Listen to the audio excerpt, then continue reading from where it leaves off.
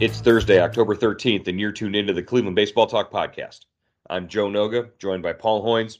Hoynesy, what's the weather like in New York, and are we going to get the game in today? Well, right now, Joe, I'm looking out my window, and I'm a long way from the Bronx. I'm not exactly sure where I'm staying here, but the weather is clear, a little cloudy, but the forecasts say it's going to start raining around noon or one. And just talking to Cleveland officials yesterday at the workout at Yankee Stadium, they seem pretty convinced that this game is going to get rained out and rescheduled for Friday. And originally I thought, I guess they're kicking around some different times, but it sounds like it could be a night game. 7:30 start Friday night if this game does get postponed.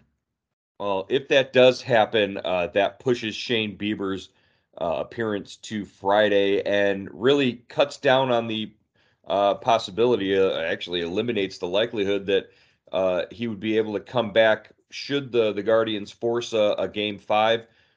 He probably wouldn't be able to come back on short rest and pitch in that game five. Not that that would be the ideal situation, but it forces Cleveland to maybe go to a starter who's been on the shelf for a longer time, and that's Aaron Savali. Yes, Savali would probably, right now he would be in line if uh, if Cleveland wins one of the next two games. He would probably pitch game four on Sunday. With a chance perhaps to send a series back to New York. And Savali got skipped in the wild card series. He wasn't on the roster, but the idea was always to have him available to start. Ideally it would have been on Tuesday with game one, but I guess, well, maybe not ideally because Cleveland swept the wild card, which meant, Quantrill could start game one, and Savali got kind of pushed back into rotation. Yeah, I think it was the ideal situation that they were looking for with getting out of the wild card after just two games and preserving Cal Quantrill, going with him. It's pretty much the home field advantage or the earning the bye advantage that New York got, being one of those top two seeds and having to wait through the wild card round, was that they got to set their pitching rotation for the first game of the division series as opposed to having to set it for the first game of the wild card series. And now Cleveland's playing catch up.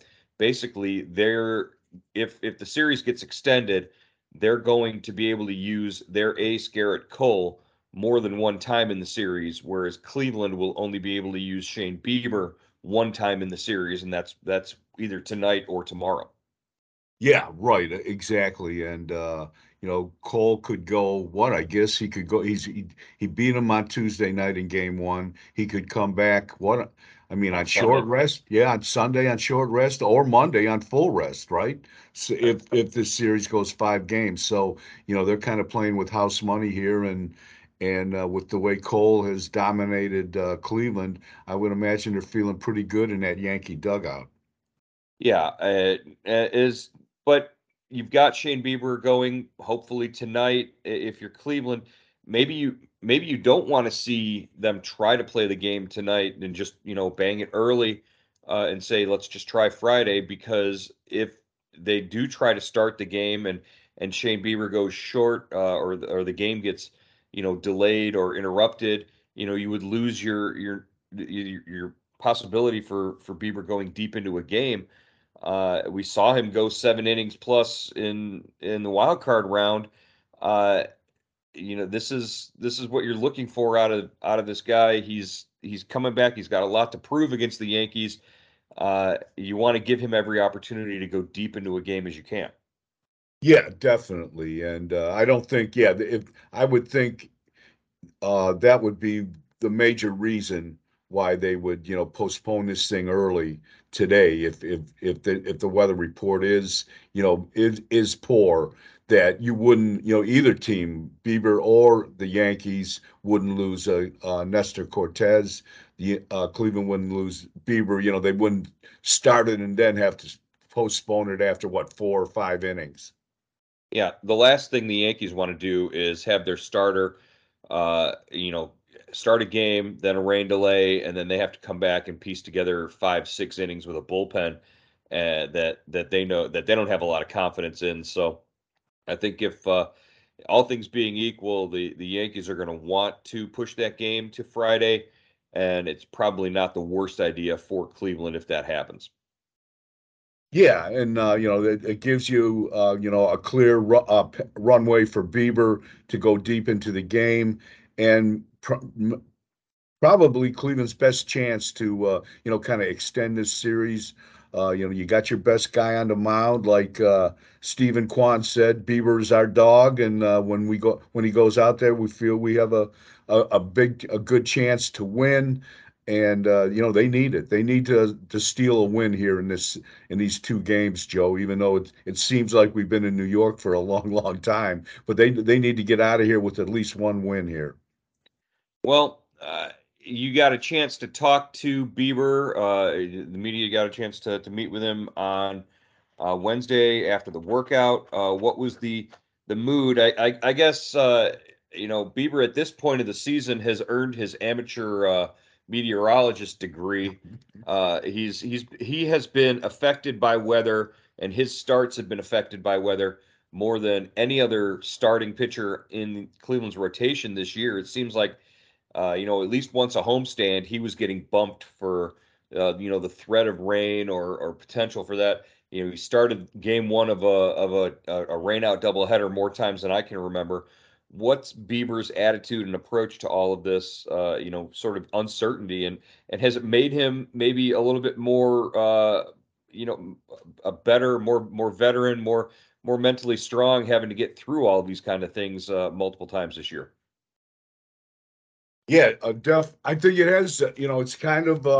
I think he's gotten used to it, Joe. I really do. Um, a long time ago, when I first started covering the Indians, there was a guy named Mike Jeffcoat, and he kind of ran into the same kind of problems that Beavers run into with the weather. I mean, he got rained out so many times they called him Raincoat instead of Jeffcoat. And I don't know if there's a synonym for Bieber, with the rain, but I think you summed it up pretty good. He's Wally Canaan, the weatherman, when it comes to rain. I think he's gotten used to it. I don't think he likes it, but he's learned how to, kind of roll with the punches and adapt to it. And he talked about that a little bit yesterday. can can the extra he is such a creature of routine, and he likes to stay on regular rest, and he's effective when he's on regular rest.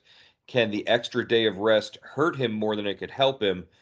You would think an extra day to sort of build up or feel a little stronger would help, but these guys like their routines, and when they're not pitching on that fifth day, they sort of get itchy. Yeah, they do. And like you said, they're creatures of habit. But I think, an extra day at this time of the year after a long season, what he made 32 starts, pitched 200 innings. I don't think that's going to hurt him, and I think, it's not like he's a rookie. He's been through these things before. He's had pitched on 5 and 6 days rest. So he knows how to adjust. I don't think it'll hurt him. Well, that's definitely good to sort of think about Bieber being at full strength and being at his best, even if he's got an extra day. The bullpen actually could benefit from this. You get back a guy like a James Karinchak who pitched on in Tuesday's game, and you get a Trevor Stephan with a couple of extra days rest there. The bullpen should be at full go then if this game is played on Friday. Yeah, definitely, Joe. It was interesting the way Francona used his bullpen on Monday. I thought, with the knowledge that no, I'm sorry, on Tuesday for game one, with the knowledge that you had Wednesday off, and perhaps we're had today off or Thursday off with the rain out, because he was saying when he's handling a bullpen, you don't like to chase a win, and which I think interpreted from Tito talk, I think means, if you're trailing in a game, you don't you don't necessarily want to use your kind of the A side of your bullpen unless if you're playing the very next day. But as you saw in that game in game one, he went after Quantrill left after 5 innings, he went with Stefan, Angel De Los Santos, and Karinchak. He trying to keep the score where it was, and maybe pull a win out of rabbit out of the hat with a win late, with the knowledge that he was off. You had Wednesday and perhaps Thursday off. So that was kind of, and I think with those 2 off days right now, that all those guys, the best part of that bullpen is really going to be rested and ready to go. Yeah, the only one that we're surprised didn't pitch in that game on Tuesday might have been Emmanuel Clase. I think it's we got into that stretch there of the 9 game homestand at the end of the year, and we saw how often he was rolling Emmanuel Clase out, and we're wondering why he was pitching so much at the end of the season. It just could be to keep him sharp, but Class A didn't pitch on Tuesday. You got to imagine he's going to pitch at some point in game two, whether it's tonight or tomorrow. Even if they're trailing at some point, he's got to get in that game just to make an appearance and get get an inning in there at some point. Yeah, I think that's a good point, Joe, because you're right. Obviously, this guy made more, tied with who? I mean, he tied for the major league lead in appearances with 77 during the regular season. He's used to working a lot, led the big leagues with saves. So yeah, this guy, I would be stunned if we don't see him tonight or tomorrow.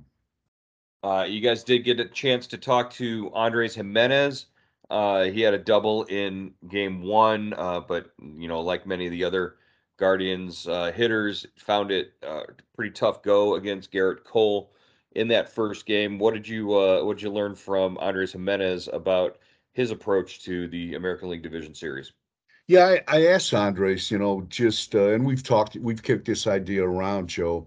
That obviously the pitching, you know, kind of goes up a level in the postseason, and I asked him if that makes Cleveland's approach to offense, by the an offense predicated on stringing 5, 6 hits together, getting some walks, as opposed to hitting the home run, if that was more difficult in the postseason. But he didn't agree. He thought, you can't change your approach. Sometimes luck figures into this, and if you just have to keep, basically doing what you've done all season. And we'll see. And it made sense. I thought that's how he would answer that question. But he's one of the guys that kind of really carried Cleveland during the regular season, and it's such a short span. They've only played 3 games in the postseason, but these timing is everything, and if you're not hot in the postseason, it really kind of puts you under the microscope. Yeah, and the way that he sort of carried the bottom part of that lineup, whether he was batting fifth, sixth, seventh, during the season, it sort of extended the lineup when they were hot and they were able to turn things over and get back to Juan Rosario Ramirez in the top of the order. It was usually an inning started by something that Andres Jimenez did, and you couldn't argue in June, July, August, you couldn't argue against Jimenez being one of the hottest hitters in baseball from the seventh inning on. It seemed like he was always coming up with big hits during rallies and home runs late, and just a guy whose bat that they really need to sort of not disappear in this situation at this point in the season.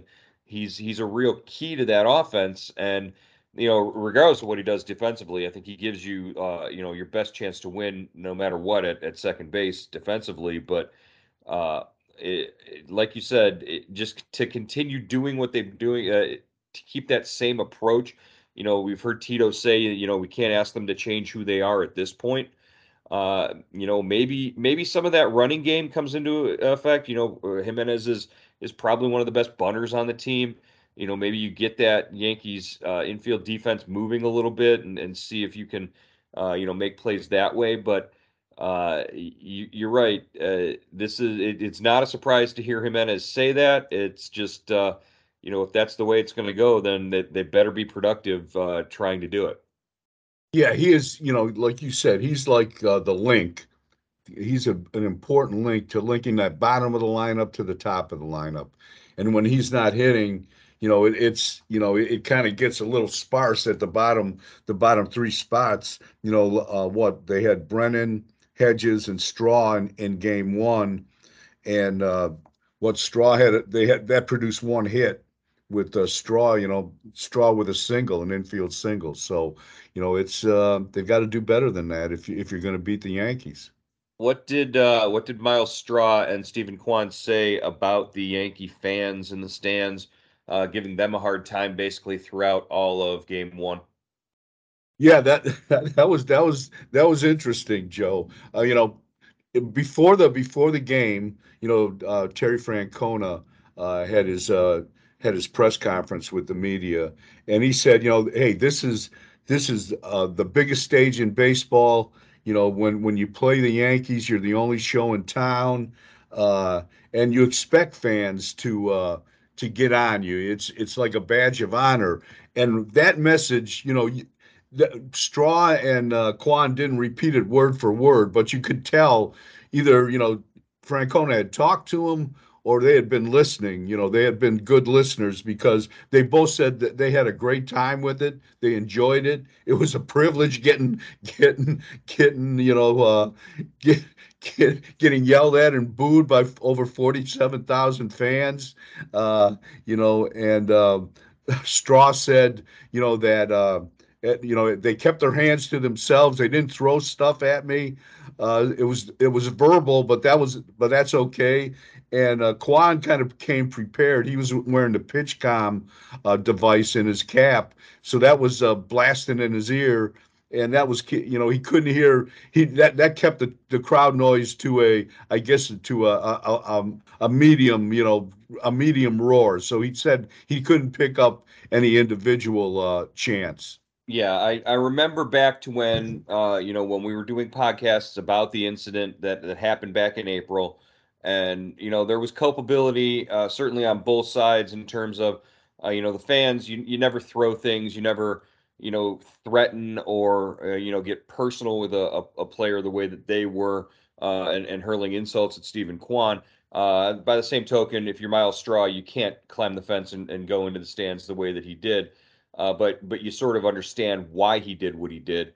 Uh, Fast forward to it's October. Certainly the stakes have changed. The circumstances have changed. I've got to imagine that Yankee Stadium security is more aware of the situation and the fans themselves. I mean, they took a black eye that day. The Yankee fans did, and there's a bit of truth to what Miles Straw said after that incident.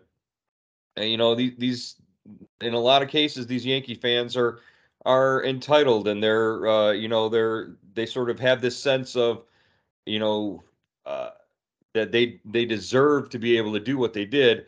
I don't know. I just think when you cross the line, when you say some things that are, insensitive in sort of a racial way, or you attack a player's family, or threaten him physically himself, that crosses the line. There's no place for that, and certainly throwing things onto the field would be a huge no. But other than that, it's part of the fun of the playoffs. You've got to, giving a guy a hard time, giving an outfielder a hard time is sort of part of baseball. Um, so it's good that the Guardians were prepared for it. Were mentally, sort of put on their armor when they needed to and got through it. I'm sure as they get further away from the incident and more games under their belt there, it'll be less and less. But certainly expect the Yankee fans to boo Miles Straw again based on his comments. Uh, that's only natural.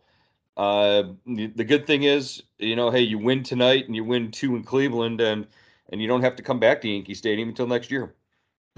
Definitely. The guy out of that incident, Joe, I know we've kind of, beaten it here, but the guy I felt most sorry for was Kwan. I mean, all Kwan did was run into the outfield fence and kind of stun himself. He didn't say anything, he didn't do anything. The guy is like knocks the wind out of himself, cuts himself on the chin. He's kind of sitting there stunned. And all of a sudden, he's public enemy number one in New York. And I think that has probably more to do with the success he had during the regular season and the player he's become.